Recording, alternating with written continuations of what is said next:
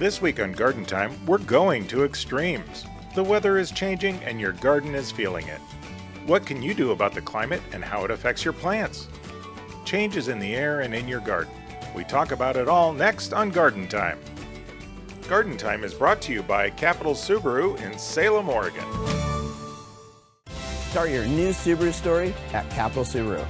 We are like nothing else. From the moment you step through these doors, you see it, you feel it. We do things differently here. Our people, our culture, our customer experience. Tell us what you're looking for and we'll upgrade the way you shop for Subarus. When you're just browsing, need great service, or starting your next adventure, we're always here for you. It's your story at Capital Subaru, your way on the Parkway.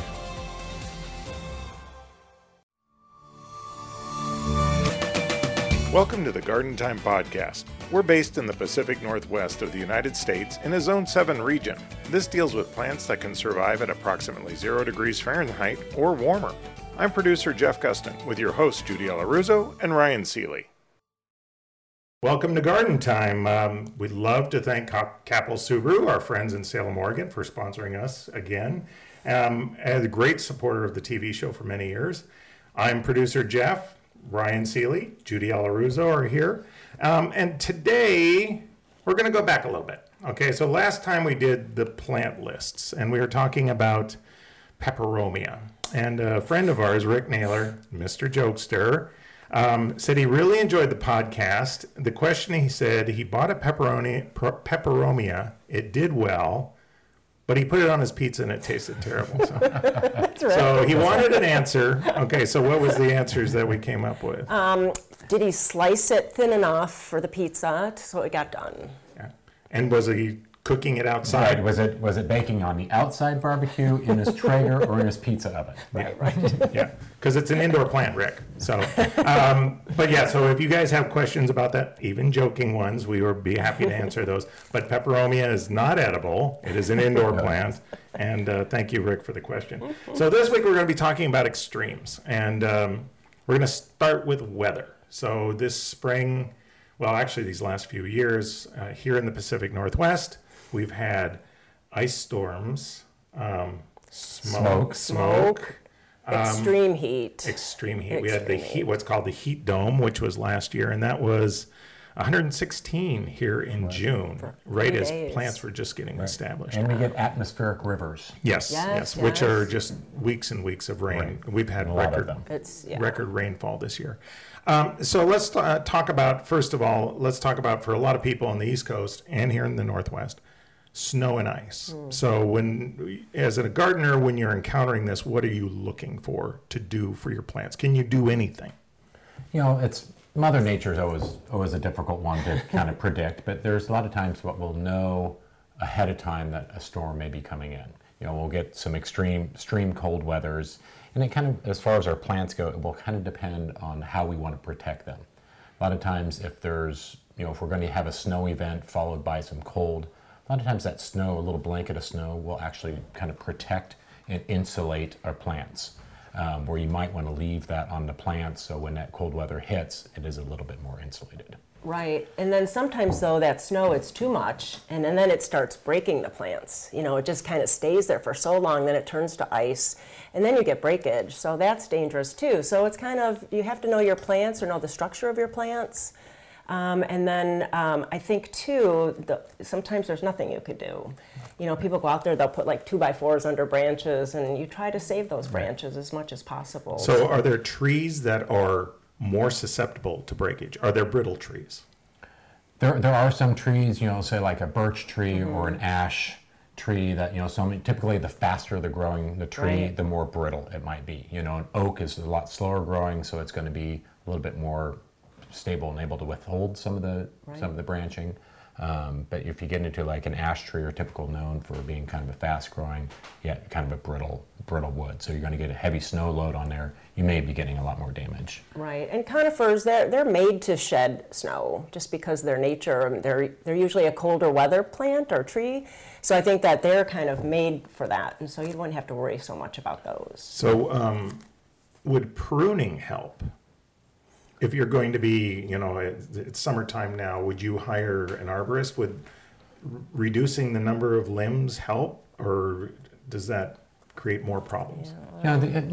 Typically overall, you want to always kind of evaluate your trees in your yard. Being it for like winter time, if you're looking for disease and pest issues, winter protection, it's something you should be doing all the time, regardless of if it's a weather or not, just to make sure you have some structure. Because sometimes you might have had a branch that's been broken out of a tree, where it's going to open it up to maybe some insect diseases later, or it makes that tree off balance. So you have a lot of weight that'll be on one side of the tree, not on the other. You might want to have an arborist kind of come look to see if you're going to have a danger as far as if that tree going to fall over and have issues later if that ground gets super saturated and wet, or if you get a big snow event. So it's always a good idea to kind of evaluate your trees to make sure that they are a structure that is safe. And we have in the past, we've had limbs taken down during the summertime that are dead.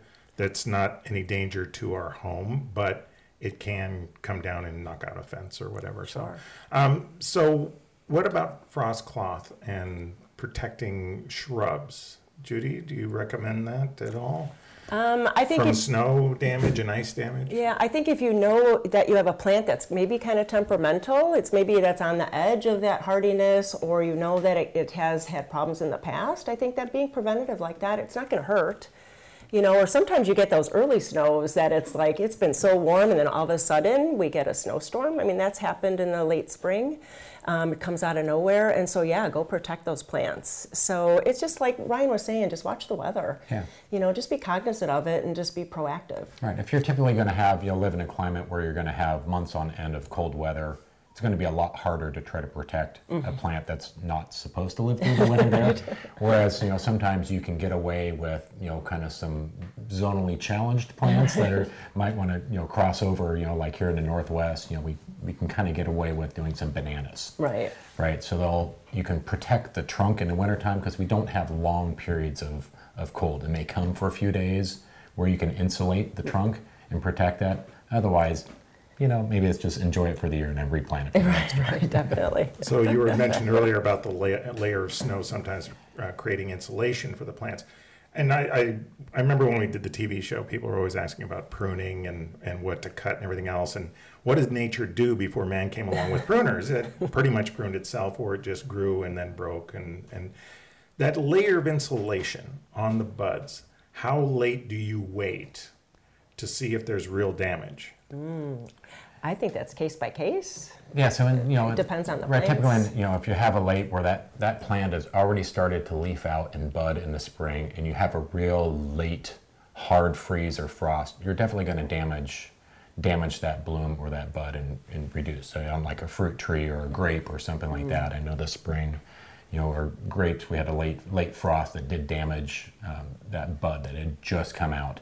But those grapes kind of rejuvenated and reflushed a new bud, so you'll get some of that. But sometimes if it's in full bud, there's not a lot you're going to do to be able to get an apple tree to get its more apples on it. Right, there's a time frame for a lot of things. But there's other plants that it just is going to like push another bloom, or the foliage will be fine and you lose some of the blooms. It just kind of, the plant's not going to be dead, but you just lost some of the flowers. And I know that the standard rule is you take your fingernail and scratch on like the wood. On the wood to make sure. And if it's green underneath, that still shows that there's some healthy action going on. There's a lot of times we can get, kind of a little antsy and want that plant to bounce back a lot quicker than it actually does. And we get, no, it's dead, just pull it out.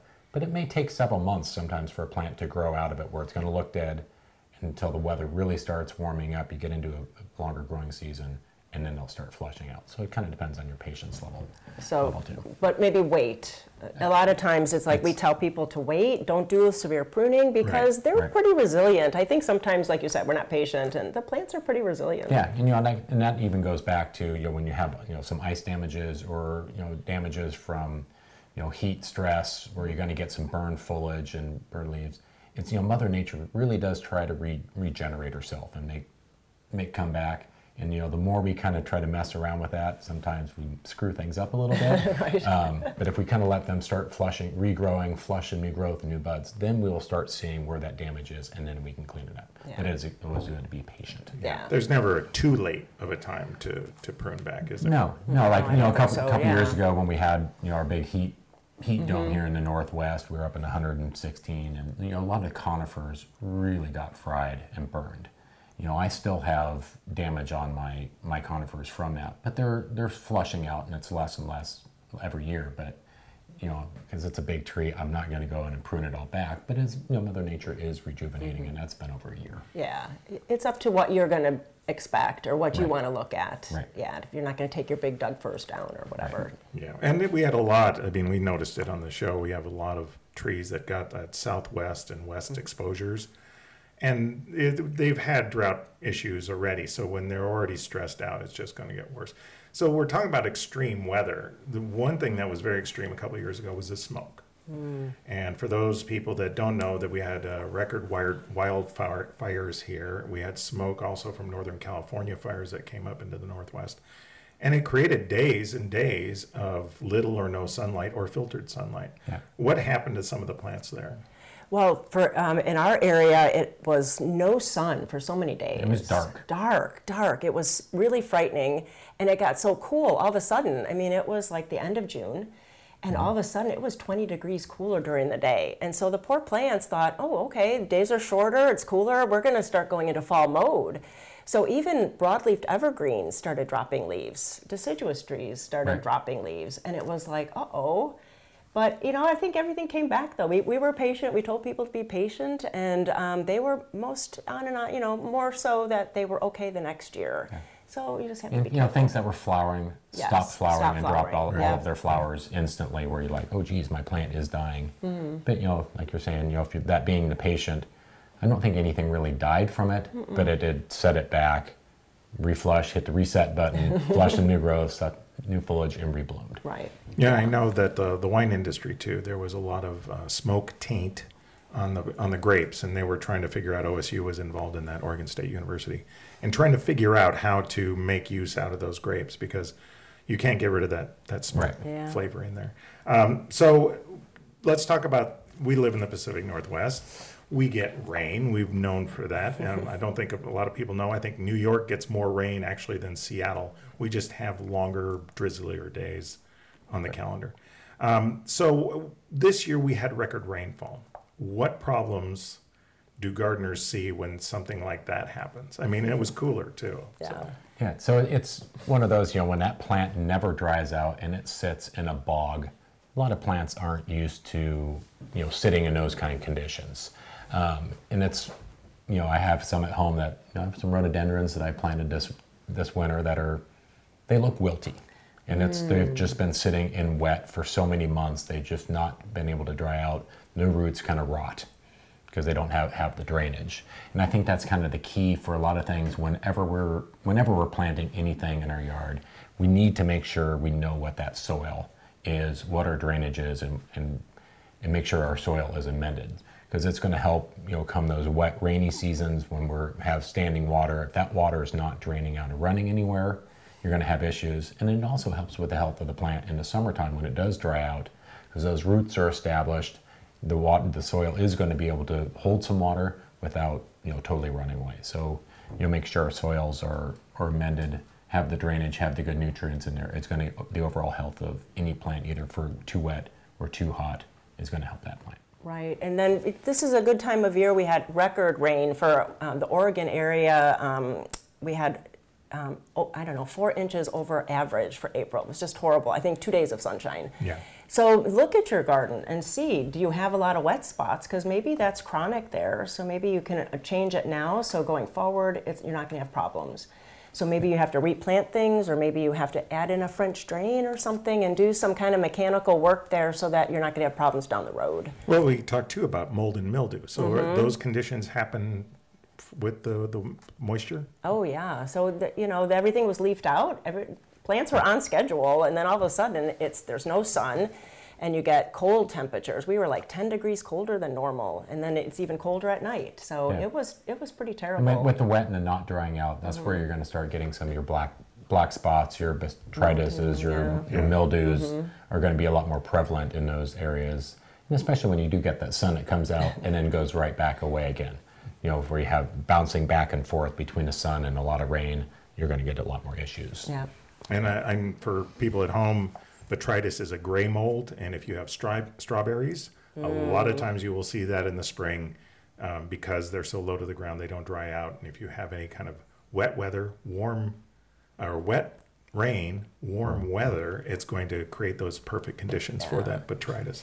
And you know, too, we can talk about containers. A lot of people have containers. Yeah. And so if you can take your saucers away, especially for winter and spring, because then it's not going to hold water. And if you notice that there's, you know, your containers are floating, tip them out.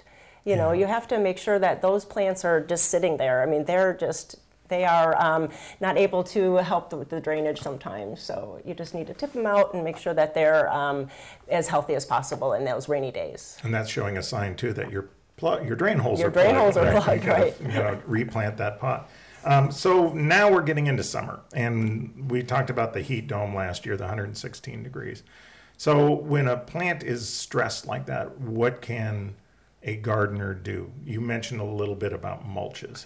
So what does a mulch do for a plant in extreme heat? Right. So typically with, you know, like a mulch would be either like a bark dust, a good layer of like a garden soil, or a mulch that you'll either buy them in the bags or in bulk.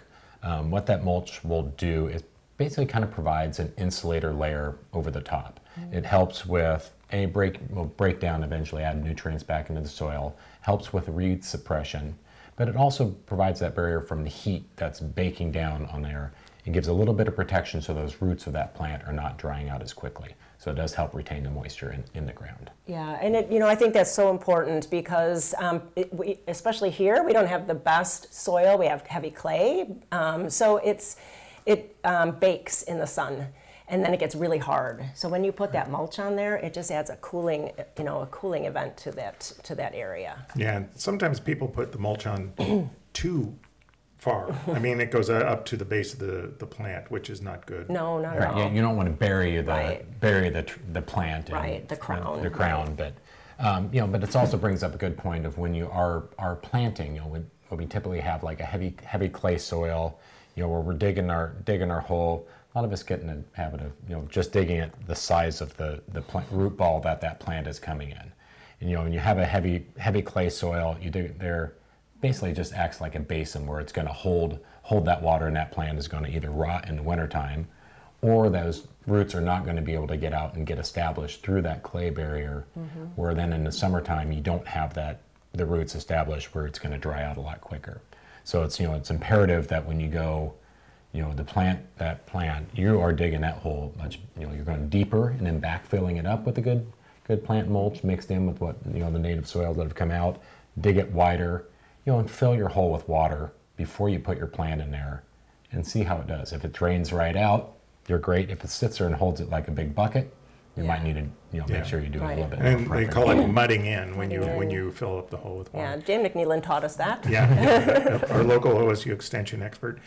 So we were talking too about the size of the hole, and I always heard the saying, you put $40 into the hole for a $10 plant, because you want to have twice as wide as the pot that it's in. You want to have it where the crown isn't buried, and the crown is where the roots end and the stems actually begin. And you want to give your plant the best chance for success by doing that. So we're talking about adding a fertilizer. So a lot of people will add a fertilizer. They try to get their plants off to a good start. Planting during a drought is not a good time to do that, is it? Well, sometimes it's time when you have time to do it. So if you're going to be planting in the middle of summer, you need to make sure you're adding compost into that hole. Right. You need to be mudding it in. You need to be watering it. You can't go on vacation within 2 weeks of planting a new plant, or even a month or so. People plant and it's like, well, I'm out of here for a month, and it's like neighbors aren't going to watch. The dog sitter isn't going to watch this plant. And so you have to make sure that plant is getting extra care. in the middle of summer. I think you can plant anytime that your ground isn't frozen, but it's extra care. It's extra work if it's in the middle of summer. I'm guilty of, and notorious for constantly moving plants around in my yard, and I do it pretty much year round. You know, I moved some last week, and you know I got tired of this over here, so I dug it up and moved it over there and did this around, and then we had some heat. I did get a little bit of wilt, but you know I'm also pretty on top of my yard, and I'm out in it all day, or every day, not all day, but every day, paying attention to my watering. But I am prepping my hole. You know, I'm putting in good soil with it. You know, I have a little starter fertilizer that's going into the hole, and I'm keeping it moist. And if I do get some wilt, I'll do some little selective pruning. But I think if you are diligent, you know, just because it's summertime doesn't mean that you can't plant. Right. Yeah, and then the rule is too, whenever you get a new plant in the ground, that first year, especially drought-tolerant plants, people think, well, it's drought-tolerant. Right. That first year, it's very important to keep it well-watered, allow it to establish, and then that drought tolerance becomes an attribute further down the road. So. Right. And I think we've learned too is slow deep watering instead of just sitting there with the hose and doing 5 seconds. You know, have a slow, let it soak in, even like walk away and then go back again. Right. And then you know that whole root ball is getting wet. And even take your shovel or a trowel and see how far down that water's Because if going. you figure out your typical, 1 gallon, 5 gallon, shrub or tree, you have almost a foot deep, if not more, that water needs to penetrate down. So if you're just watering a little bit off the top of the hose, it's only going to go down, an inch, maybe. That slow trickle is definitely important to make sure that is getting all the way down. And then it's not drying out as quick either. Yes, definitely. Because I think, people get in the summer months, they get in the habit of, they water a lot, a short amount of time, often. So it's establishing just a short amount of thing. The roots are not going deep, right? Because they need to go to where that water is. So like in your lawn or in your shrubs, if you're only watering that top inch, you're not getting the watering down. It's not promoting that deep root growth that you need to be able to withstand the heats later. Yeah, definitely. I like to take an adult beverage out there if I'm watering. Which is what we're Why do you think I'm in the yard all the time, Judy? And you brought up watering, and this brings up a pet peeve, and I even see people in the industry talk about this, about watering your plants in the heat. You're going to burn the leaves. The droplets are going to burn the leaves, and it's not true, is it? Not true. No.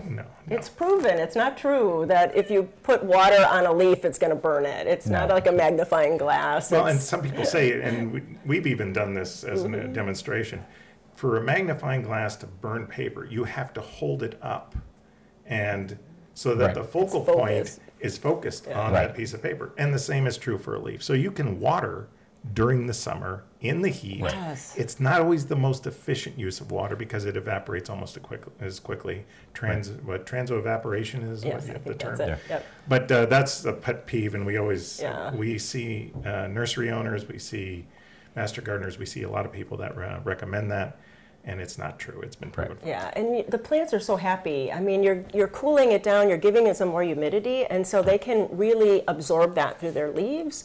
And it cools the air around it. So you're really kind of creating a little microclimate right there. We did have, this spring, we've talked about how we've been so wet and cool this spring, but we did have just a quick turn where it bumped up into the low 90s after being, in the 60s for, 50s and cold and wet.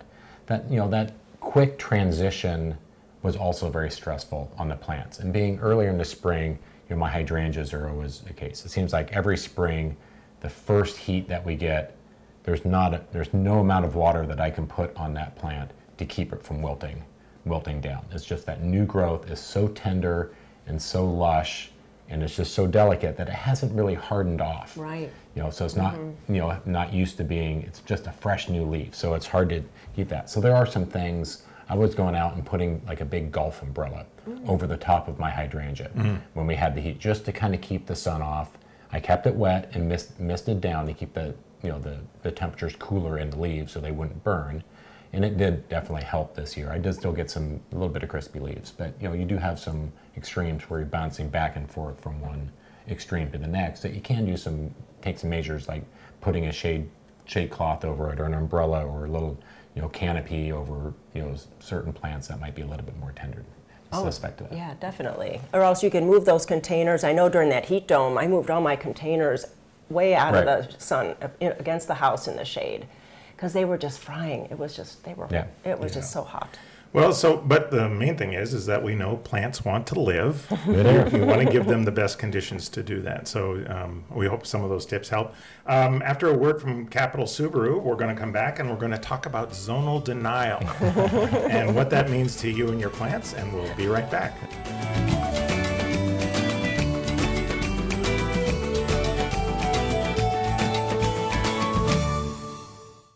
Start your new Subaru story at Capital Subaru.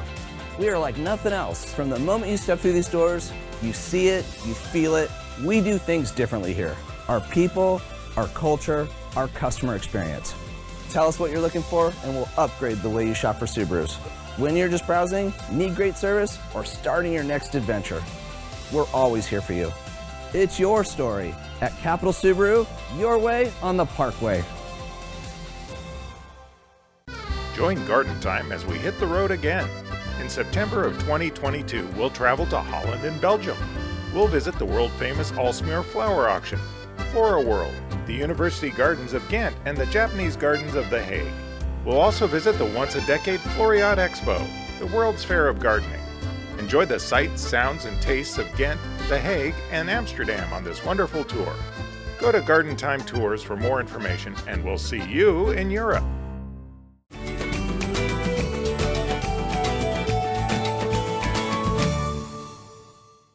Welcome back to Garden Time. I'm Jeff with Ryan and Judy. We talked about extreme weather and what that means for plants and gardeners, especially here in the Pacific Northwest.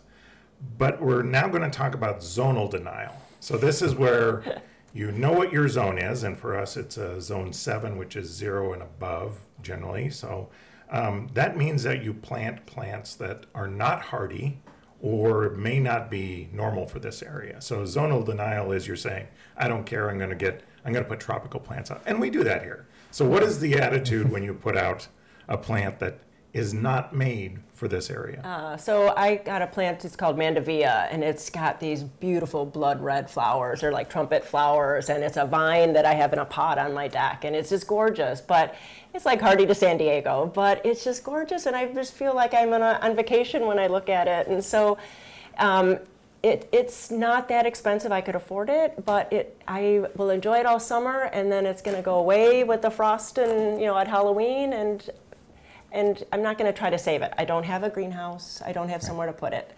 So I'm just going to enjoy it while I can. Yeah, and then there's some, I also love to plant, zonal challenge. I do a lot of like the colocation, the big elephant ear, big leafy ones. I'll dabble with some like the bananas, some, also big leafy things. And there's, sometimes, I'll plant them, and I, like you, Judy, I put a lot of them in pots and containers, or I'll put them in the yard, and knowing that I'm probably not going to see it again after fall and the cold comes.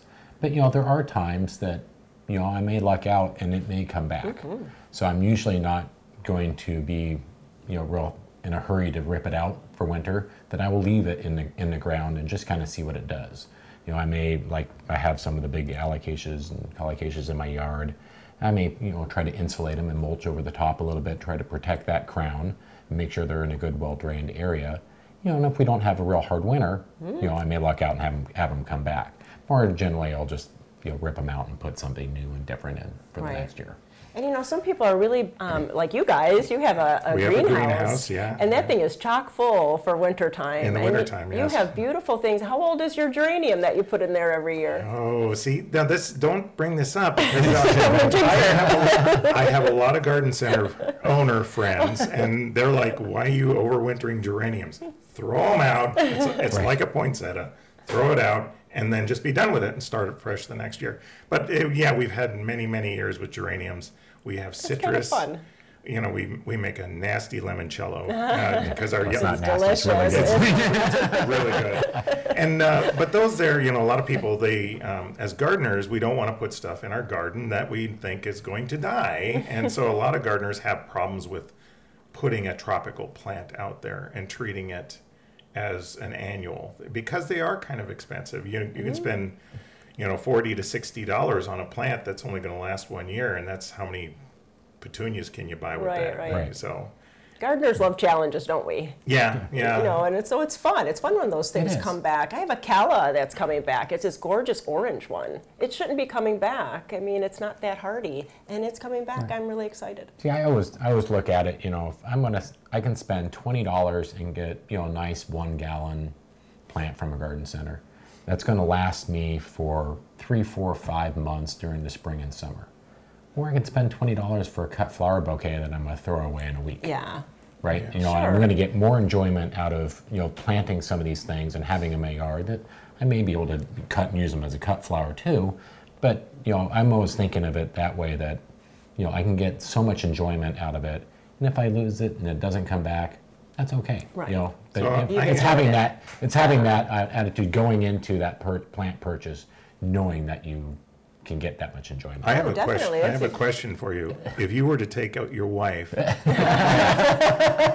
cut flowers, which would she appreciate more? Oh, So she definitely does like the cut flowers, and I do that from time to time. you do. You are a good guy. But I do. I'll bring home an orchid, Oh, nice. right? So I can go spend $20, $30, $40 on an orchid and get 2, 3, 4 months Yeah. out of it and blooming in the house and enjoy it. And then when it's done, I'm not one that will typically try to get it to rebloom. I'd rather just throw it away and go buy another one Right. and have that. But you can try to get those to rebloom and enjoy those for several months of just looking at green foliage. Right. But That's a challenge. So we're talking about zonal denial. Right. So we know that some plants that we're going to try are not going to be hardy here, but we're going to bring them into our gardens. We're going to welcome them as guests for the year. There you go.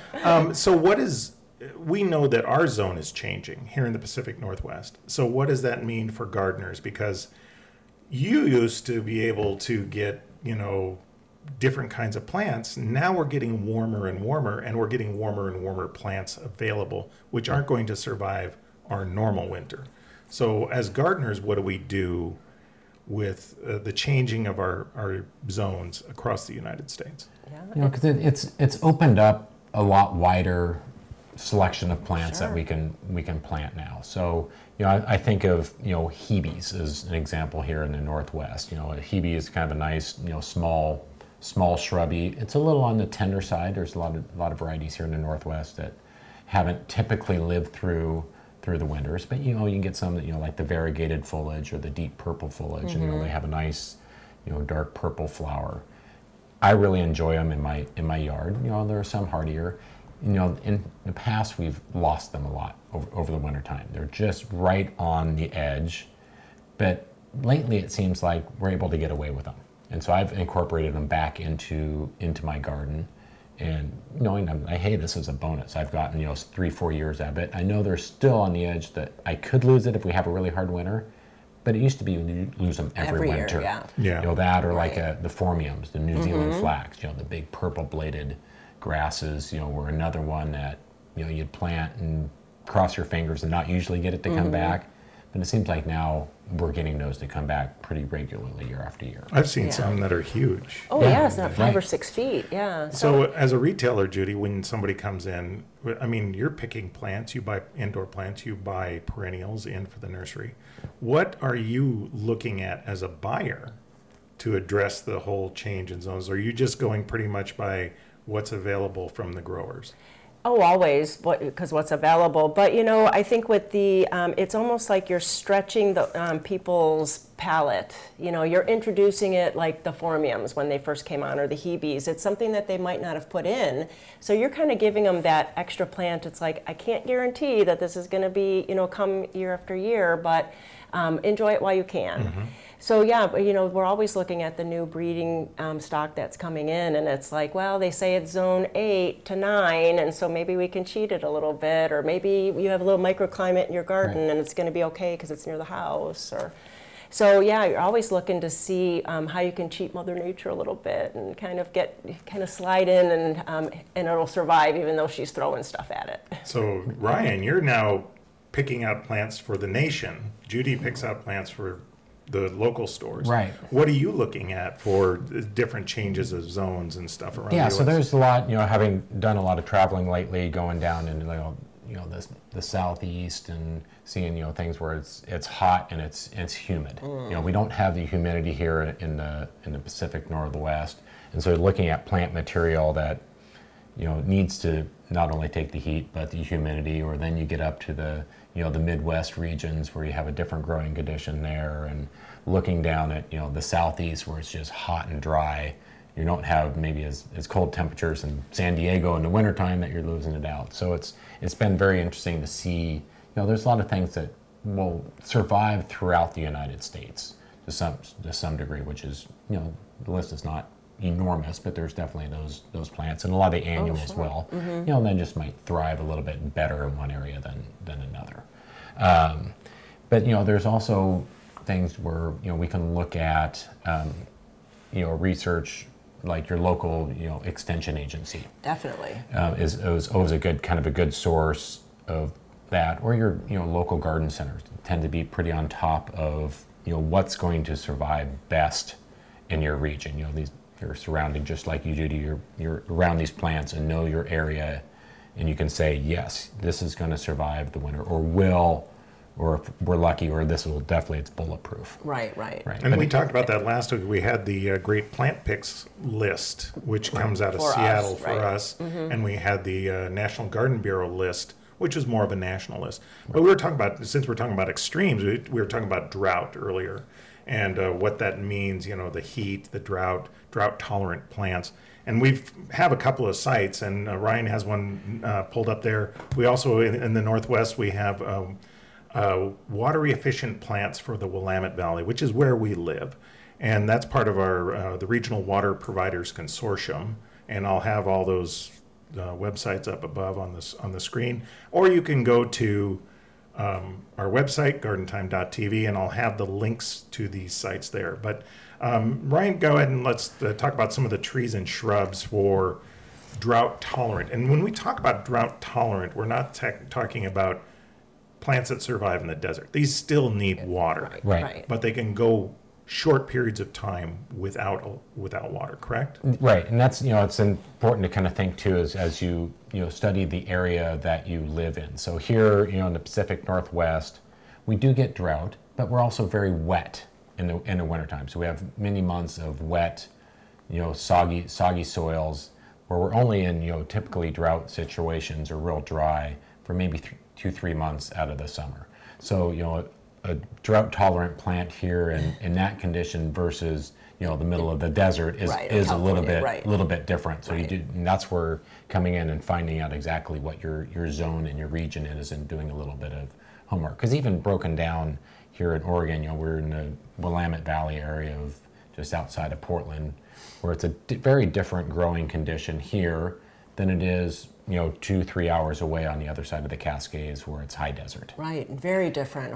Very different. Right. That's an entirely different gamut of plants there. And what's an hour or two west of us on the coast is even different than what we are here in the valley. So it's making sure that you're studying your region where you are, and finding the plant that will work right in that area. Right, and I think too lately, the last couple of years here, there's been a big trend to go to native plants. Yes. And so you're really having things that are bulletproof for your area. Right. And every region has those kind of plants. Right. That that you can trust to do well. Right, and so for us here in the Northwest, there's like the pine, like the ponderosa pine is one that's on the list here. This is put out by the Oregon State University Extension Agency, and so this is one that's very drought tolerant. And like we kind of touched on earlier, just because something says it's drought tolerant doesn't mean that you can just put it in a hole and walk away from it and never water it. Right. So it needs to get established. It does need to get established. So it usually takes that first year is going to need summer watering at least weekly. The next year you can probably get by every couple weeks to 4 weeks or whatever, and then after the third year or so it should be pretty set. Yeah. But it is a gradual to get it up to a drought. But you still want to keep an eye on it, because I think you talked to Lyle at Bartlett Tree Experts, who were on our TV show many times. And he was talking about overall watching that tree over the length of time. Definitely. And during the heat dome, I have a big leaf maple. I mean, this plant is probably, it's 50 feet. It's probably I don't know, 60, 70 years old, I was watering it during then because the poor thing, I just felt so bad for it. You know, it's just like, I'm not hurting it, and it's like made me feel good. And it's like, you know, you just want to kind of help them along because they are not used to that kind of weather. Right, and a lot of times when a plant starts showing stress, it's sometimes too late to. Right. You can throw as much water on it as you want, but it's still going to not respond. And so, sometimes you'll get delayed reactions from a plant. Just it might have made it through that first year of extreme temperatures, but it was damaged enough from that heat that it didn't recover the following year and come back. And you'll see that from time to time where you see big established old like cedar trees or fir trees, conifers, during that heat. Really, they got burned and they held on and did what they could for the rest of the summer. And then about a year later, you started seeing some dying out as a result of that, not having that water. So it's always good to, even those ones that have 100-year-old trees, that extreme conditions might need some. You're helping them along. But you mentioned trees that are and plants that are local, and I see white oak, Oregon white oak, which is. Depending on where you're at, it's called something else. We call it the Oregon white oak. It's what's the Latin? Quercus Garryana. Yep. Garryana. So I mean the Gary oak. Gary oak. When we went on one of the garden time tours, they kept on referring to the Gary oaks, and we're like, we have no idea what this plant is.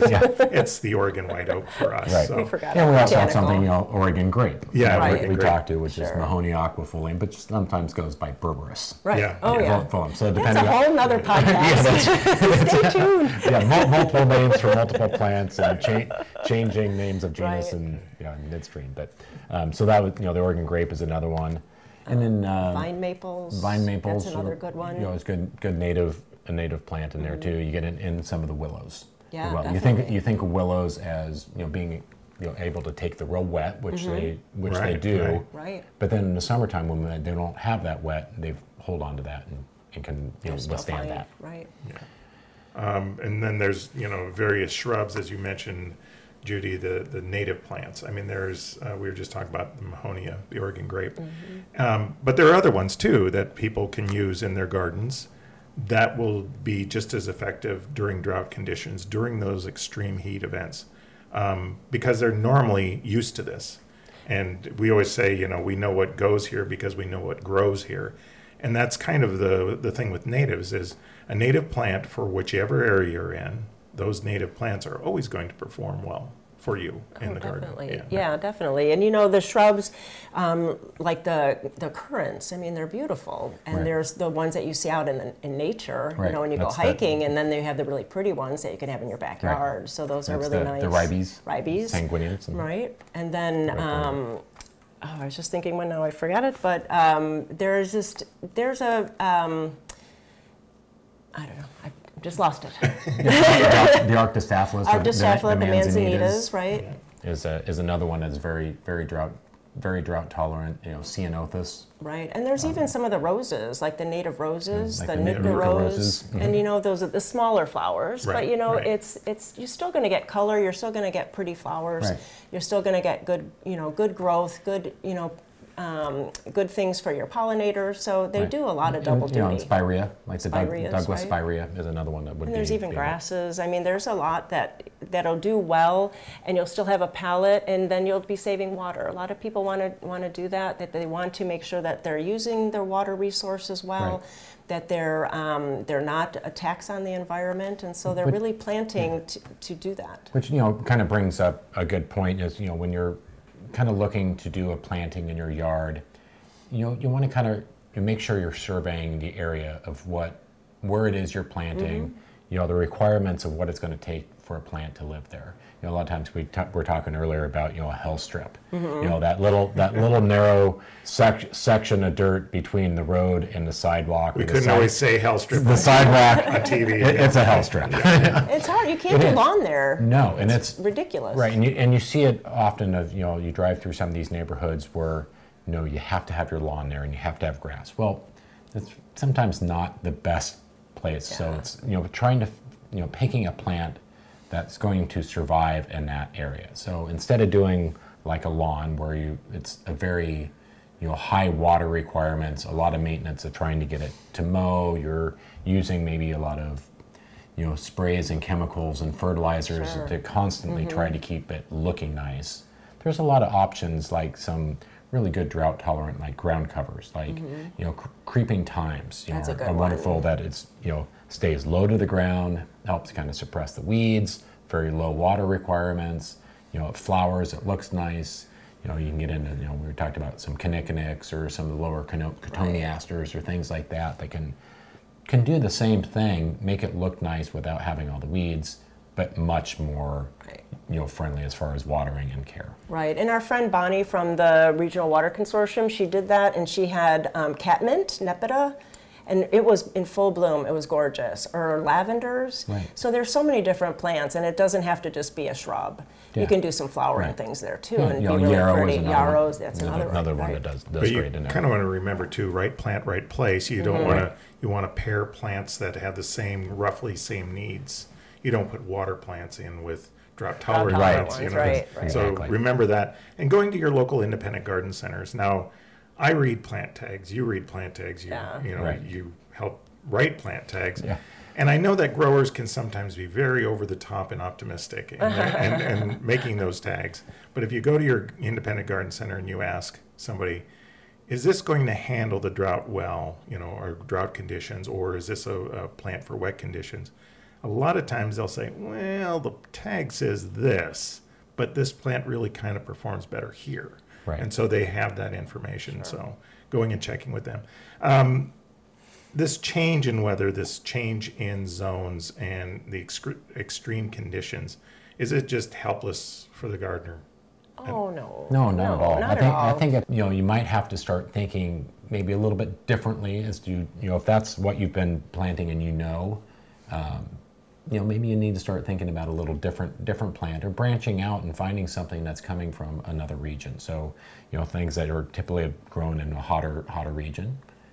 You'll start seeing those coming into your garden centers and experiment with those. I know for myself, it's trying to think outside of the box. I do a lot of containers on my patio every year, and I will mix in doing some of the zonal challenge. So I'll put in some of the collocaceae. I'm also even bringing in houseplants, but it's thinking differently about what you can do. Just don't just think, oh, a houseplant has to be in the house. It's gonna Right. No. Right. Not necessarily. I can go and plant that houseplant in a container, enjoy it for months outside, and then before it starts to get cold, I can dig it up, put it back in a pot, and bring it back into the house. Sure. Right? Or I can just let it die and plant a new one. Right, But right. it's you have those choices as to what can you do, think differently of what your norm is, and that's kind of what we need to do as our climates are changing, as our weather patterns change, and we see these more severe thing is to kind of think outside the box about what we can do Right. in our yards. And even you could do, and if you're busy, everybody's busy, so maybe you need to put soaker hoses. Maybe you have to put an Right. irrigation system in. You can't be out there watering if we're going to get these extreme temperatures. So maybe you need to get more mechanical in your yard to kind of help with it. Yeah. Maybe that would help. I have in my yard, I have drippers in every pot, every hanging basket, every bed has things. I can leave for weeks on end and it all waters itself. But I'm also diligent where I'm out there and I'm checking it. Yes, you have to. Also, definitely. so it's one of those. So even if you do have Right. some of these, systems set up, you still need to make sure because you'll get clogged emitters Sure. and clog this and overwatering. So it does take some adjusting, but you just That need to be helps on a top. lot, It does yeah. help. It takes the pressure off where I can know that I don't need to be there. staring at it and it'll live. Yeah, it's going to be, I know we're all really concerned about that, about the weather changing and the zones changing, but it's going to bring different plants for us, and so I think that that's kind of a bright spot in it. It's like it's not all doom and gloom. It's but maybe we can still have a beautiful yard even though things are changing. Yeah, and the key is you've spent this time building this beautiful garden or beautiful pots. Get out and enjoy them because observation is going to tell you a lot more about what your plants are doing. So as we wrap up, some final thoughts about extreme weather, putting extreme plants in extreme places. What are any final thoughts? I just think get out there and enjoy. We work Yeah. so hard in our garden. Do we actually sit in those benches or on that deck? I do. Yes, I do. we got that limoncello. But I think as we hear all of these extreme weather events that happen or have happened, it's easy to kind of get scared that's about not wanting to do something or not knowing what to do. And I think it's, we need to remember that it's, these happen. Earth has been around for a very long time. Right. And it's a very cyclical, and not to be extreme, but be aware and be open to changes about doing something new, evaluating kind of your yard and the use of what you're doing in your yard and how you're using it, and adapting. Yes, and that's what we do as a society. That's what Mother Nature does. We adapt, and we can do the very same thing for our and yard. I think gardeners are adaptable. We're not patient, but we are adaptable. That's right. Well, we always talk about, I want to raise the plants that my grandmother had in her garden. Why don't you be the grandparent that passes on new plants to your grandkids? That's it for today. Thank you very much, everybody, for watching and listening. Please share our links with your friends and family who love to garden, even those that don't like to garden. Of course, we want to thank Capital Subaru again in Salem, Oregon for sponsoring. Check out our website, gardentime.tv, to find out more information about the show, our archive from our 16, 17 years on TV. Plus, you can contact us through there. We'll have all the links for today's podcast on there. A lot of good ones. Send us your questions. Send us your questions, except for you, Rick Naylor. No more from Rick Naylor. No more pepperonis. No pepperonis. So everybody have a great week, and we'll see you soon, and happy gardening.